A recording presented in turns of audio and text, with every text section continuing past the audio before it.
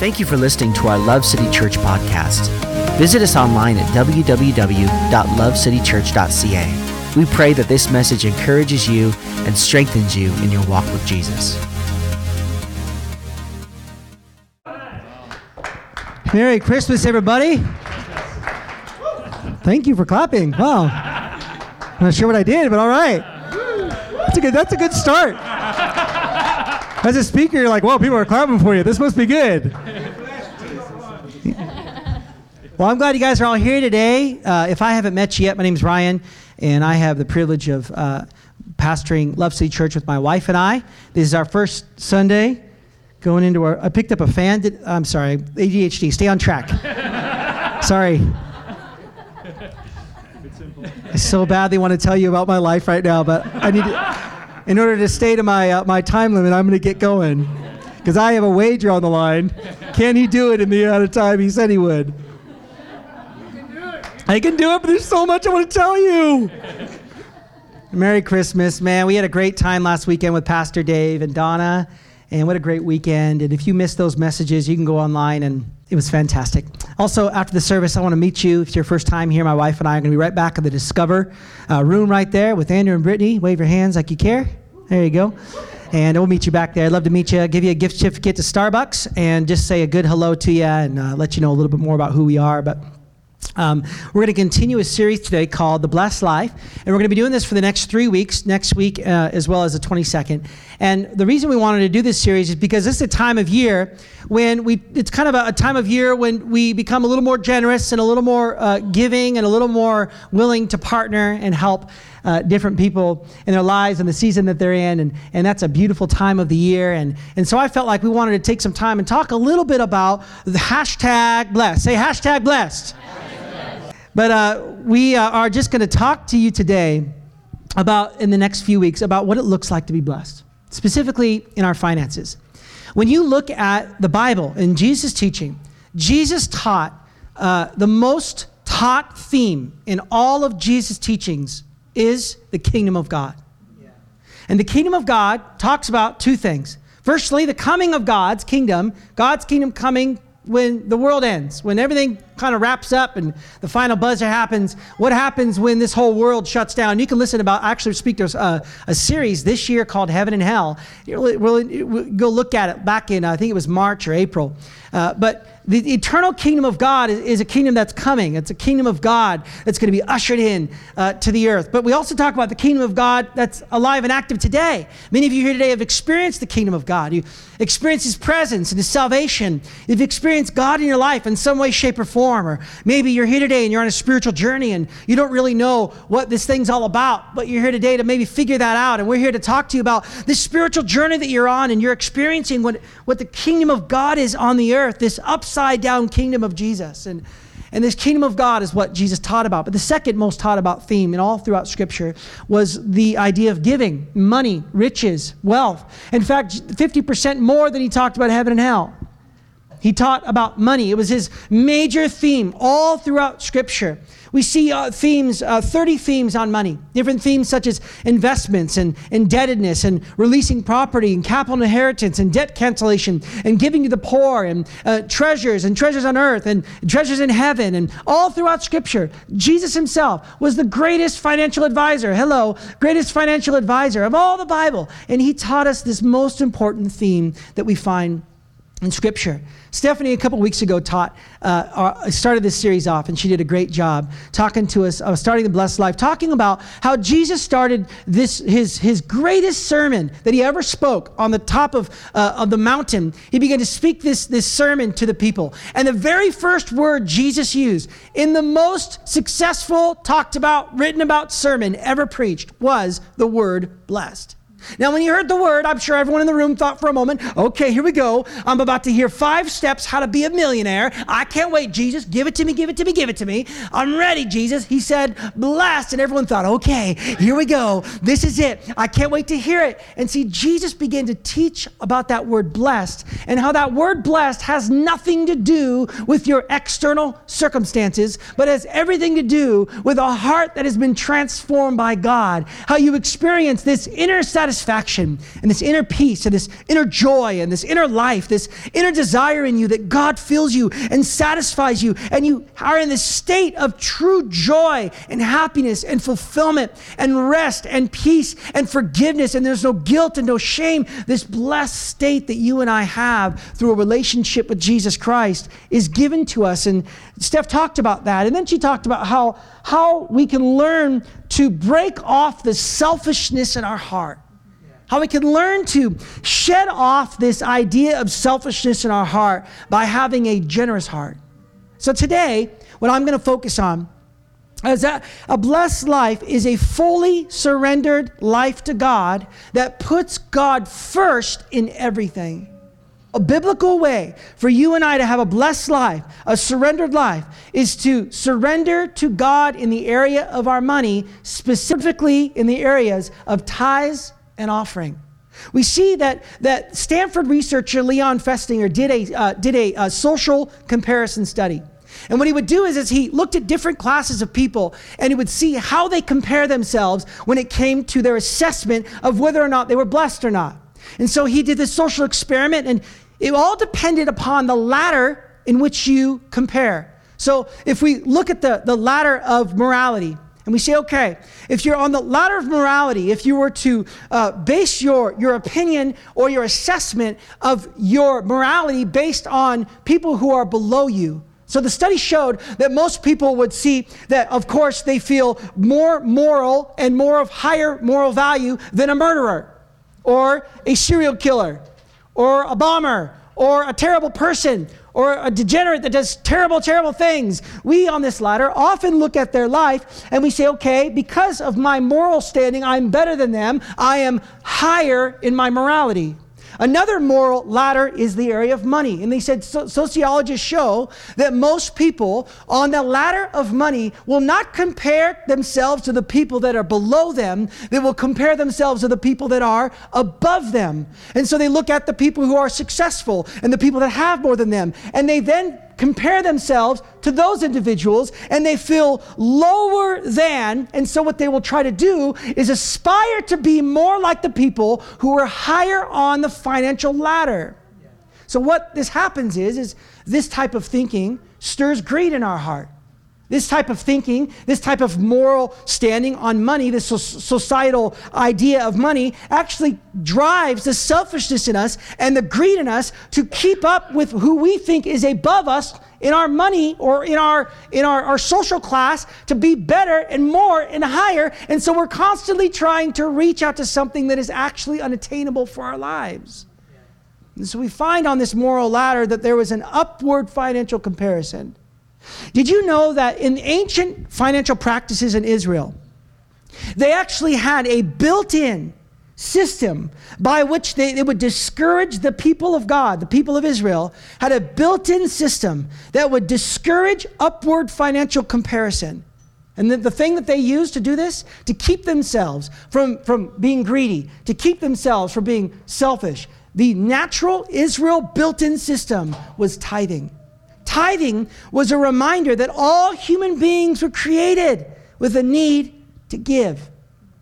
Every human on the planet has an internal need to give. And there's two ways that we could tell the difference in Israel, the people of Israel, the people of God. There were two ways to distinguish how they were the people of God. The first one is that they were monotheists. They worshiped one God, not many gods. Many of the religions across the world believe in many gods and multiple gods and polytheists. But these Israelites believed in one God, one God, one God. His name is Yahweh. His name is Jesus. They believed in one God. The other way in which you would tell that they were separated and distinct as the people of God is that they would put actually spending limits or wealth limits on themselves. They had voluntary limits on their wealth. They lived in deliberate generosity. They would not allow themselves to have more money than they had these certain barometers and boundaries, and the way they kept that was through tithing and offering.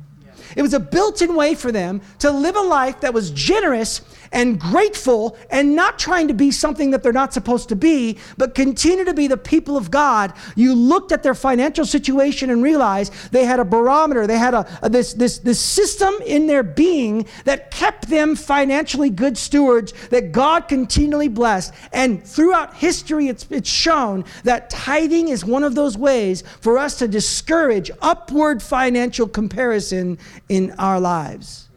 And these ancient practices are called tithe and offering. So what is a tithe? The tithe is basically, it means the tenth. It means 10, or the 10th part, or as we say today, maybe 10%, or the 10th part. It's an offering of God for the first tenth of our increase or our income. It's a biblical concept originating from the law, but it came before the law. The tithe is the way for you and I to put God first in our lives in the area of our money. It's the way of making God first and making us second. It's the way of putting God first in every area of our life. And when you study the attributes of God, if you look at the omniscience of God, God is omniscient. God knows everything. God does not have to learn anything. And the reason he has to learn anything, because God he's all-knowing. He knows everything. The other thing you study about God is that God is immutable. It means God never changes. If God had to change, that means he would have to have improvements in his life. God doesn't change. God's perfect. And so God never has to change. God is immutable. If you study the attributes of God, one of the big things you'll find about God is that God can never be second. God is always first. In all of creation, God will always be and always remain the very, very, very first in our lives. He will be the first. And if you study through Scripture, you'll see that all throughout the Bible, God wanted to be first in our lives. Yeah. Hey, Amy, can you turn me up a little bit in here? I appreciate that. If we look at this reality, we see in the Scripture, it's an amazing story. In Genesis chapter 4, we see that the very first story of the family of God that came on the planet, Adam and Eve and Cain and Abel. Now, we look at this story, it's crazy because there's family struggles and there's sex and there's money and there's worship and there's like everything you see in your life today is what we see in that very first account in Genesis chapter 4.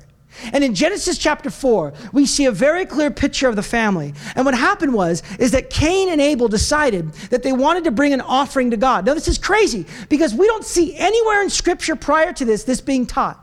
Not once do we see prior to Genesis chapter 4, God saying to Cain and Abel and to Adam and Eve, you need to give your money or give your finances. Not once do we see it. But for some reason, Cain and Abel must have watched their parents do this. Think about it for a minute. Adam and Eve spent how many years in a perfect relationship with God in Eden? How many years? We don't even know how long Adam and Eve happened to be in that place where they spent a perfect relationship with God. And I'm sure that after the fall and when now they were living in the world without that Eden presence of God, the Cain and Abel must have watched his parents do this. They learned it from somewhere. And it says in the Scripture, in Genesis chapter 4, it says this, when it was time for the harvest, Cain presented some of his crops as a gift to the Lord. Abel also brought a gift, the best portions of the firstborn lambs from his flock. The Lord accepted Abel and his gift. Notice Cain gave some of his increase. Abel brought a gift, the best portions of the firstborn lambs from his flock. We see in the Scripture that God can only be first. God accepted Abel's gift. He didn't accept Cain's. Cain brought a gift, but Abel brought his first gift. There's something powerful about the first in our lives, giving the first of our time, giving the first of our energy, giving the first of our relationship. That's why when individuals get married, they have a ceremony and they give the first moment of their relationship to God. Welcome back, Harrison and Kayla. Ow! Hey-o! All right. Woo! Welcome to the promised land, guys.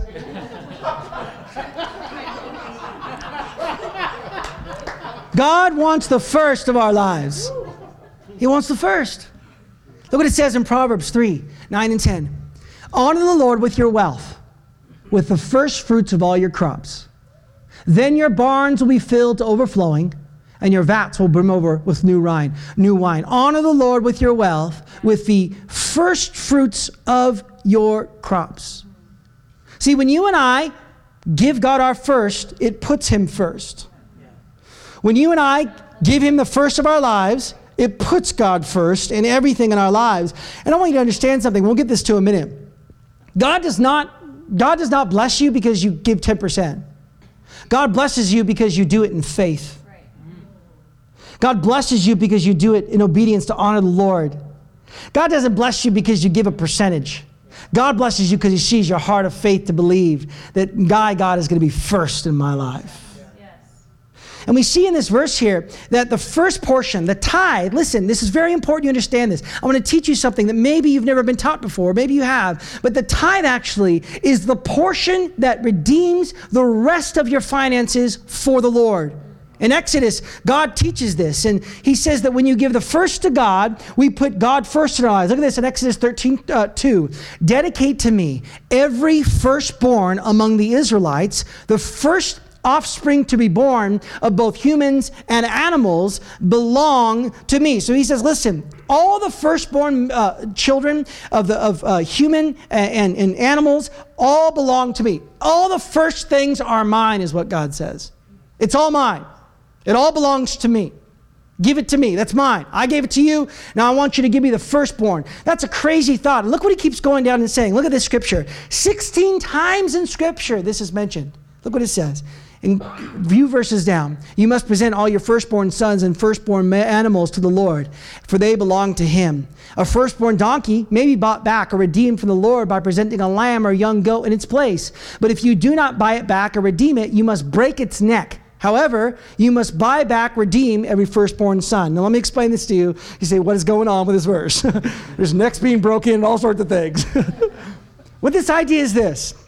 Is that when a lamb or a lamb an ewe has a child, has a baby, if the baby comes out of the lamb and it's spotless, it's perfect, that lamb would be sacrificed as an offering to the Lord. Now you don't know something. They don't know how many lambs are going to come from this lamb.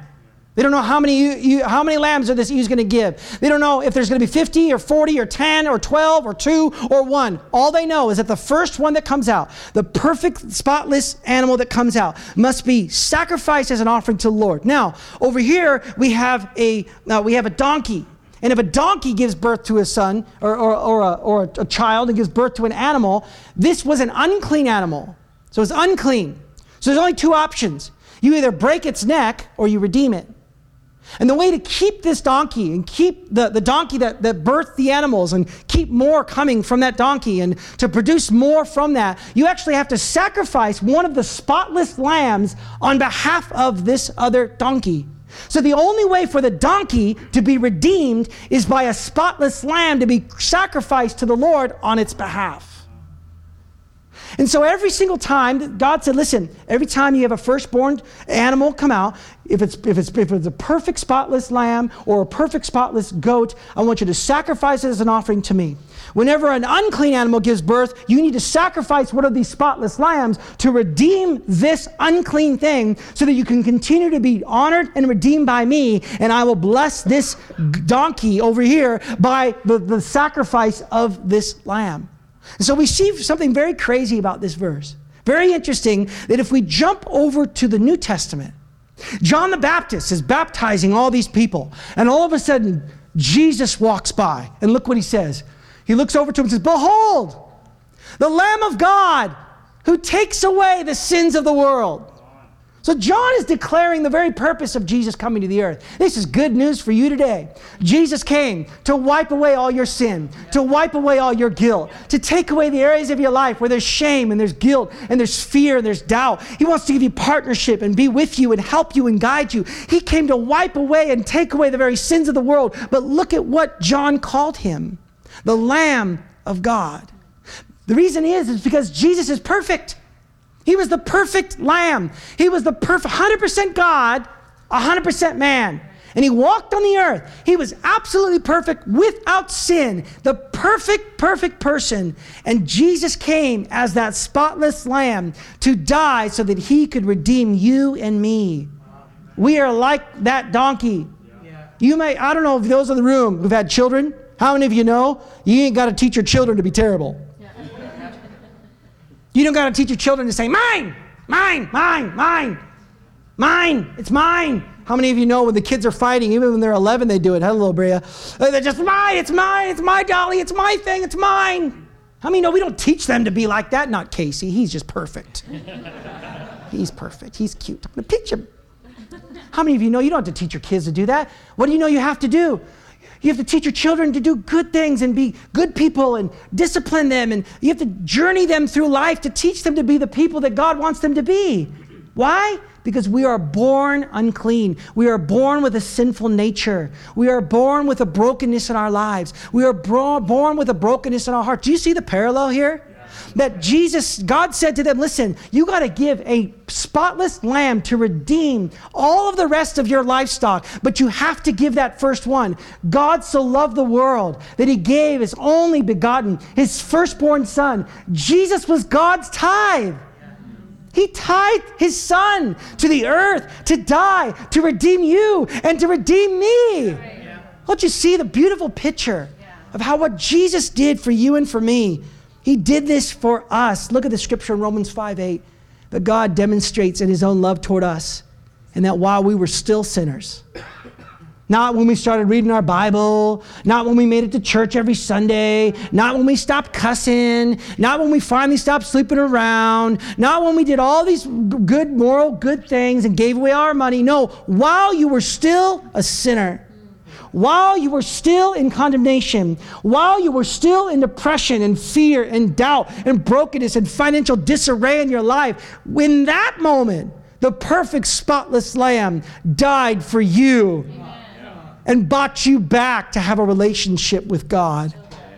In much the same way, God actually uses this picture of what God did. He said, I'm going to give my tithe, my son, to buy my people back. In the same way, when you and I give our tithe, our first, we are redeeming our finances for the Lord.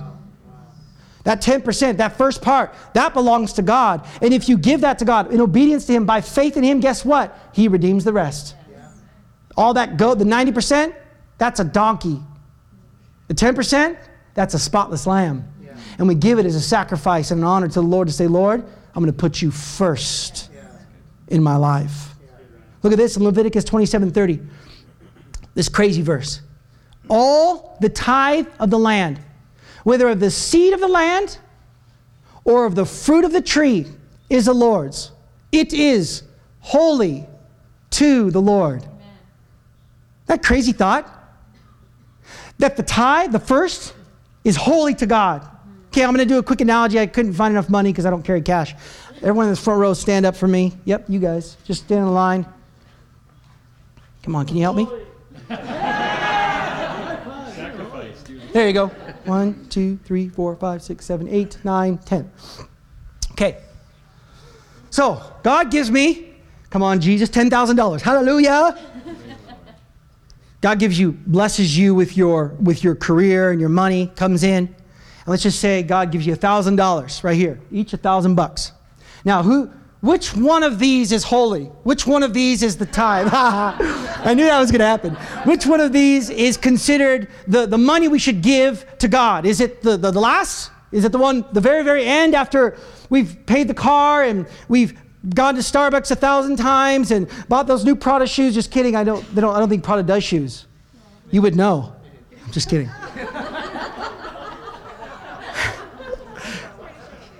It was a joke. It was inappropriate, whatever. Down the line, we see which one is holy to the Lord. The first one. This is the only one that God wants. And the Bible says that if you give this to the Lord, the first and the best, the best. That's right. I set this up perfectly. Brownie point. Yeah. I was going to go farther than that, but there's children in the room. So the best and the first, the Bible teaches very clearly that he will redeem the rest of it for you. Yeah. He will redeem all of it. But if we give the last, there's nothing else to redeem. You've already spent it. So we're trying to live our life on 90% that's that the first part was the Lord's. And we say, God, why can't I get out of this? Why can't you guys can sit down? Why can't I get out of this? At the very end, it's because somewhere along the line, as Cain did, he gave some of the tithe. Abel gave the first of the tithe. Some of you might be here today and you say, man, Ryan, I hear what you're saying, but this is kind of hard. Let's just be honest with each other for a minute. How many of you say this is a hard idea? Let's just raise your hand. I agree with you. You know how badly I'd love to have that money and all that I could do with it, all the Big Macs I could eat. Listen, tithing is a test for believers. It is absolutely a test of our obedience to the principles of God. And I want you to hear me. It reveals the condition of our heart. Many people don't realize this, but actually tithing represents this test. And if you actually look throughout symbols of the Bible of numbers, all sorts of numbers in the Bible have symbols. 10 has a symbol. 7 has a symbol. 40 has a symbol. If you look at the number 10 associated all throughout Scripture, the word 10, tenth, tithe, is associated with the word test. All throughout Scripture. We see that in the book of Exodus, God tested Pharaoh's heart, tested his heart with. God delivered his standard of righteousness so that he could test people's heart through the 10 commandments. The children of Israel, when they were wandering in the wilderness, they were given 10 different tests on their journey. In the book of Genesis, young Jacob worked for his father-in-law Laban, and during his time of working there, he was tested by 10 different wage changes while he was there. And then you bring it into the New Testament. In the New Testament, in Matthew 25, Jesus uses an analogy of 10 different virgins to teach about the test of our preparedness for the coming of God. In Revelations chapter 2, there's mentioned 10 different days of testing, all used for the word tenth or tithe, or 10 is always in connection to the test for followers of Jesus. Many of us, I hear this all the time, say, oh, Ryan, that's just an Old Testament law. That's Old Testament Mosaic law. Well, did you know that tithing was in the Bible hundreds of years before the Mosaic law? Hundreds of years before the Mosaic law. We see Abraham gave a tenth of tithe to King Melchizedek in Genesis chapter 15, I think it was. And King Melchizedek is a type of Christ. If you study that out, it's actually a type of Christ. Jacob offered to give God a tenth of all of his increase hundreds of years before the Mosaic law. But not only that, did you know that Jesus actually teaches on this? Jesus brings it into Luke chapter 11:42. He's talking to a bunch of religious teachers, and he's being a little bit mean, actually. He's talking trash to these religious people, and this is what he says in Luke 11:42. For you are careful to tithe even the tiniest income from your herb gardens, but you ignore justice and the love of God. You should tithe, yes. This is Jesus talking. You should tithe, yes, but do not neglect. Look at this, the more important things. So Jesus says, yeah, this should be a part of your makeup. This should be a part of your life. This should be a part of what you're doing. But listen, if you're not careful, it'll just be from a heart of obligatory expectation. Listen, it's not just about the 10%. It's about more important things like faith in God. Like your heart. Like, does he have everything in your life? God wants it all. Just like Curtis said today, I love that. It was perfect. He said, God wants it all. He wants your relationships. He wants a tithe of your relationships. He wants a tithe of your finances. He wants a tithe of your time. He wants a tithe of your energy. He wants a tithe of your mouth. He wants a tithe of your effort. He wants a tithe of everything. God wants the first of everything in your life. And this is one of the greatest ways that Jesus teaches us that we can put him first and live the blessed life that God intends for us. Now, what I'm talking about today, I believe is not a societal norm. And I believe today that God, maybe you grow up in a church, you say, man, all they talk about is tithing all the time. Listen, it's not about the 10%, it's about your heart. I wouldn't be a very good pastor if I didn't share this with you. You want to know why? Because I want to tell you something today. God wants everything. He wants your heart. He wants a relationship with you. He wants to journey with you. So I get to give you today 3 awesome benefits from putting God first with your money by tithing. 3 incredible benefits right in Scripture. Number 1 is this. The benefits of putting God first with our tithe. Number 1, this is amazing. I love this. The benefits is a witness to your family. It's a witness to your immediate family. It's a witness to my children. It's a witness to your extended family. It's a witness to the body of Christ. Look at this amazing scripture in Exodus 13, verse 1. Then the Lord said to Moses, dedicate to me every firstborn, there it is again, among the Israelites, the first offspring to be born of both humans and animals belong to me. So he says, okay, give me the first. And then he says this, on the seventh day, you must explain to your children, I am celebrating what the Lord did for me when I left Egypt. Dad, why do you give so much money in that way? Why do you tithe like that? It's because I'm just saying thank you to Jesus. He pulled me out of Egypt. He called me out of the life of addiction and brokenness and pain. Or when you had financial trouble, or you were difficult in addiction, or experiencing anxiety or fear or doubt, Jesus pulled me out of the muck and the mire, and he set my feet upon a rock, and he redeemed me, and he set me free, and he transformed my life. That's why I do it. I don't do it because it's obligatory. I don't do it because I have to. I don't do it because I feel bad. I do it because I want to honor Jesus. And I will tell my children, guys, the reason we give the first of all of our finances to the Lord through the tithe is because it's one simple way I can put Jesus first in my life, in the most important thing of my life that I hold on tight to, that I check every 5 minutes on my app to make sure everything's going good. We check our investments so much and all these things, and we look at all of it. God says, okay, it's okay. Just give that to me, and I will bless you. Yes. And your children will grow up in an environment where you say, God is first. I trust the Lord. He'll take care of us, even when it doesn't feel like I'm going to make it. Because, Lord, it's not about the percentage. It's not about it's just about saying, Lord, I want you first in my life. I'm not going to allow any area of my life where you're not first, God. I want you to be first. And it's a witness to my family so that my daughter and son one day will serve the Lord in all these areas, especially their finances. Second one, which I love, it helps build God's church. Your church, our church. Right. It helps build the church of God. Yeah. Come on, we exist as a church to help people experience a relationship with Jesus and live a life that expresses his love. Come on, we got a big vision here at Love City Church. Come on, we got a big vision. We want to have a group in every community across the city. We want to have campuses in every quadrant of the city. We want to plant hundreds and hundreds of churches. We want to have our own foster care program in our church. It's sponsored by the church so we can help the foster kids and kids who have orphans in the city. We want to help widows and orphans. We want to have a Bible college. We want to do international missions. We're sending Courtney and Cape Baird in just a couple of weeks. Come on. Come on, we want to do so much for God. This next year in 2020, you know what we want to do? We want our worship experiences to go to the next level. We want to reach more people on our Sunday gatherings. We want our kids ministry to go to the next level. We want your kids to have the best experience possible learning about Jesus. Come on, we want our first impressions and our signage to go to the next level. Come on, we want to help. We want to feed more people this year. This year we gave $27,000 away to people across the world. Come on, this year, let's double it. Amen?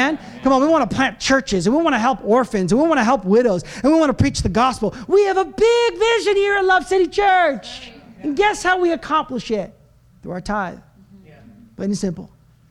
We do this together. We could see lots and lots of people's lives transformed.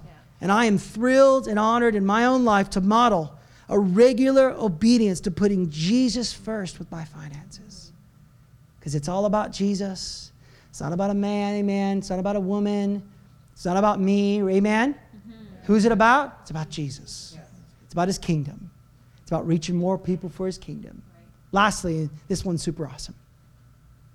The benefit of putting God first with your tithes is it gives God an opportunity to bless you. Now, some of you are waiting for this moment.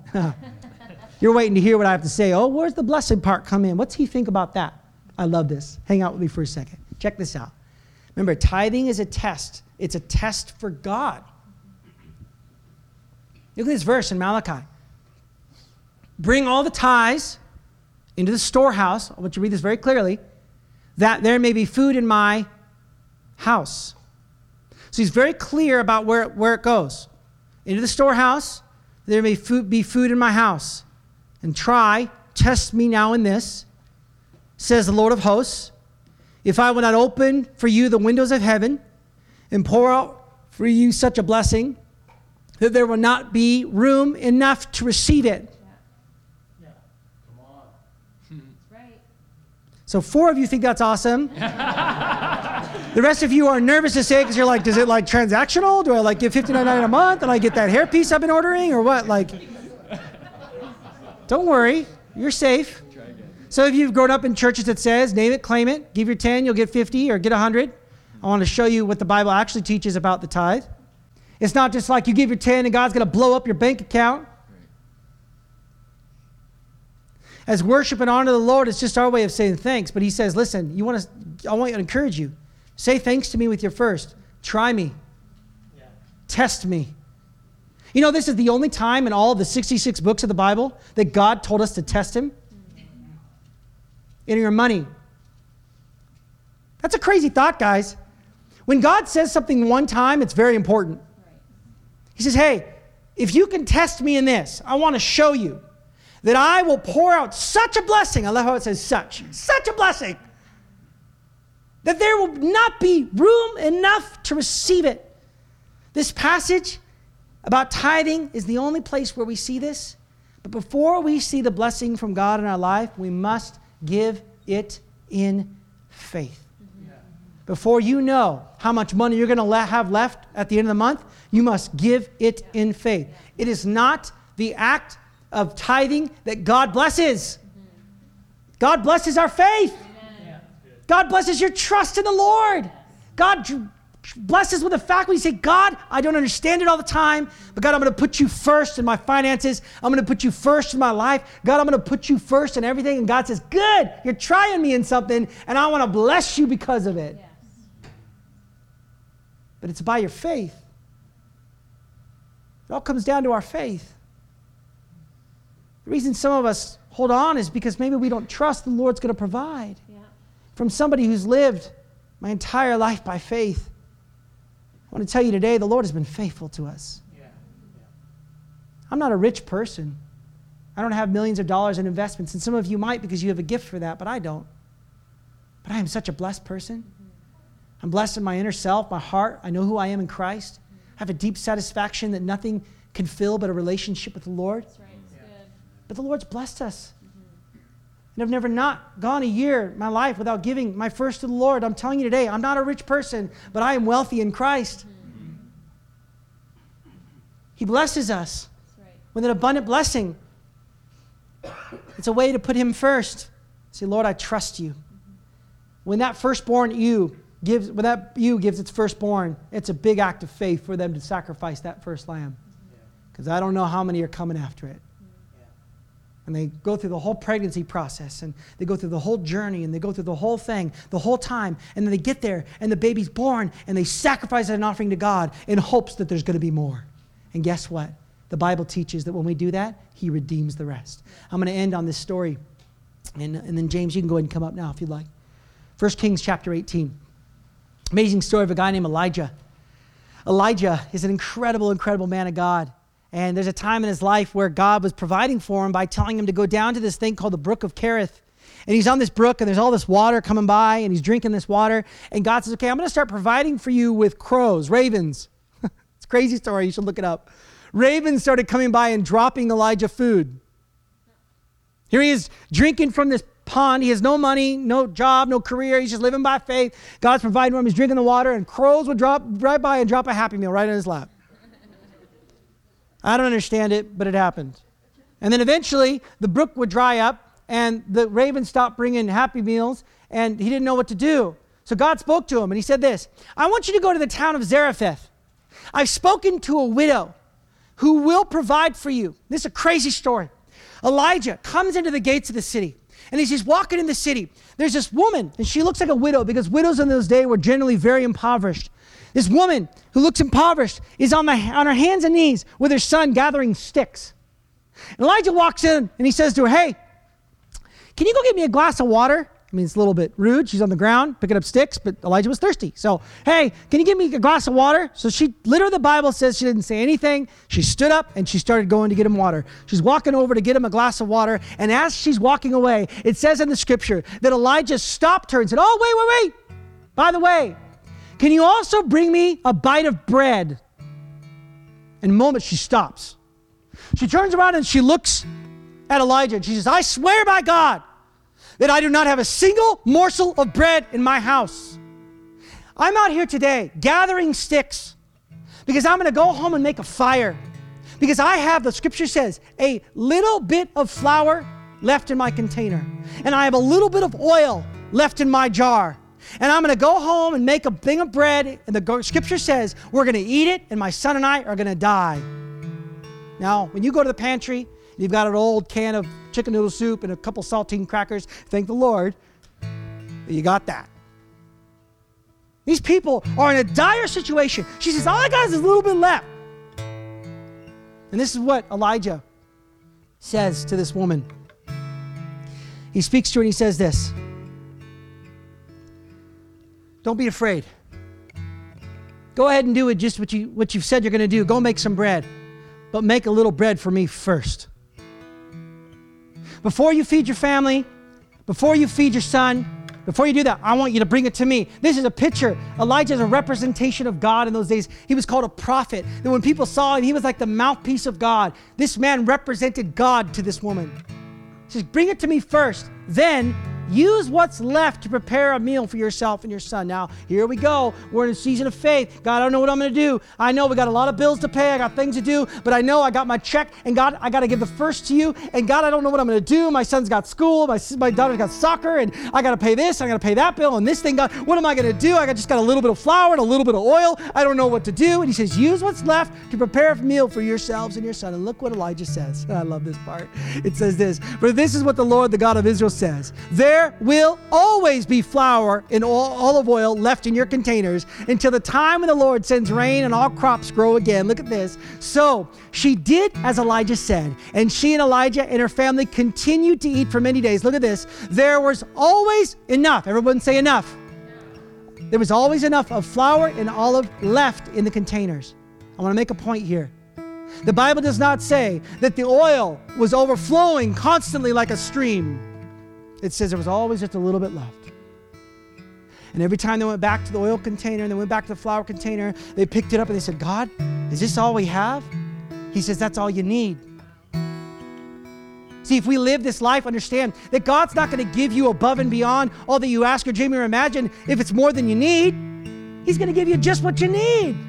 He's going to provide just enough to pay for those things, and just enough to send your kids to school, and just enough to bless your life, and just enough to get along. But you've got to be a good steward of your finances.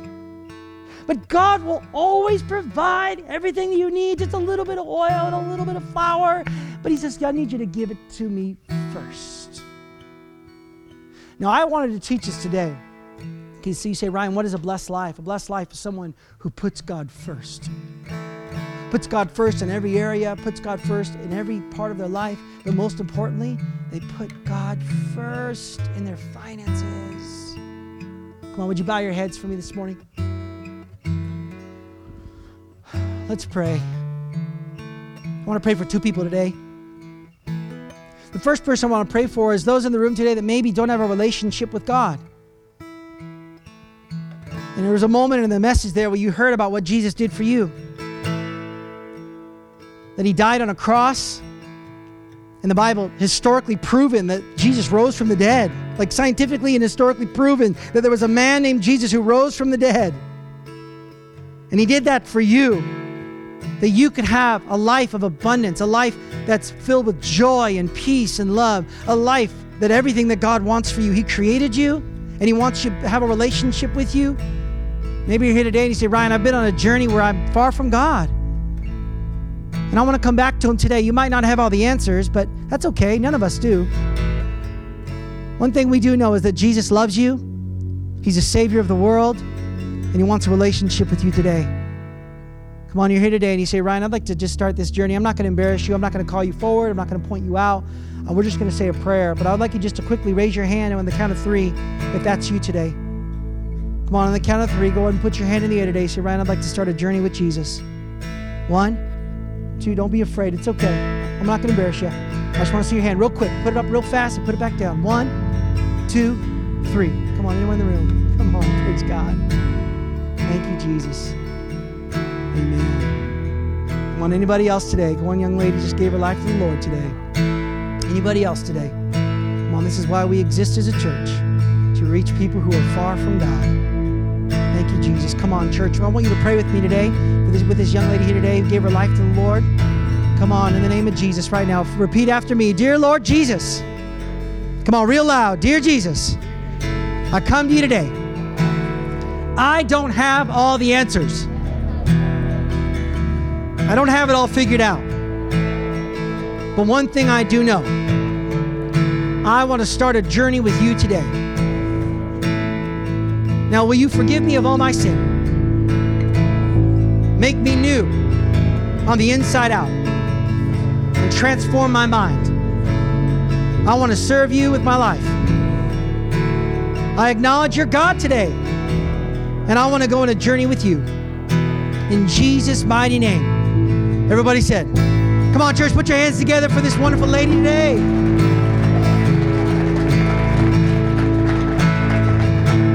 Why don't you stand to your feet? Come on, we're going to sing a song. I want to pray for you real quick. Lord Jesus, we just pray, Lord, for every person in the room. Lord, everyone in the room, God, who feels as though they can't. I can't give. I can't do that.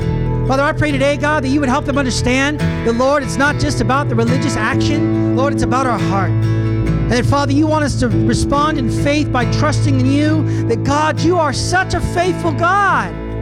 You've always been faithful. You're the same yesterday, today, and forever. You always provide for your children. You are a good father. You're a great dad, and you want to take care of us.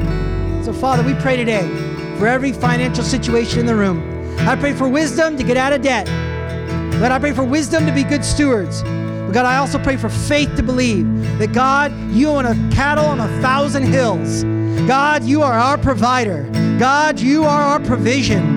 God, you have all the gold and all the wealth, and everything, God, belongs to you. So, Father, we put you first in every area of our life. In Jesus' mighty name. Everybody said, amen. Come on, let's just sing this chorus together real quick. Thank you for listening to our Love City Church podcast.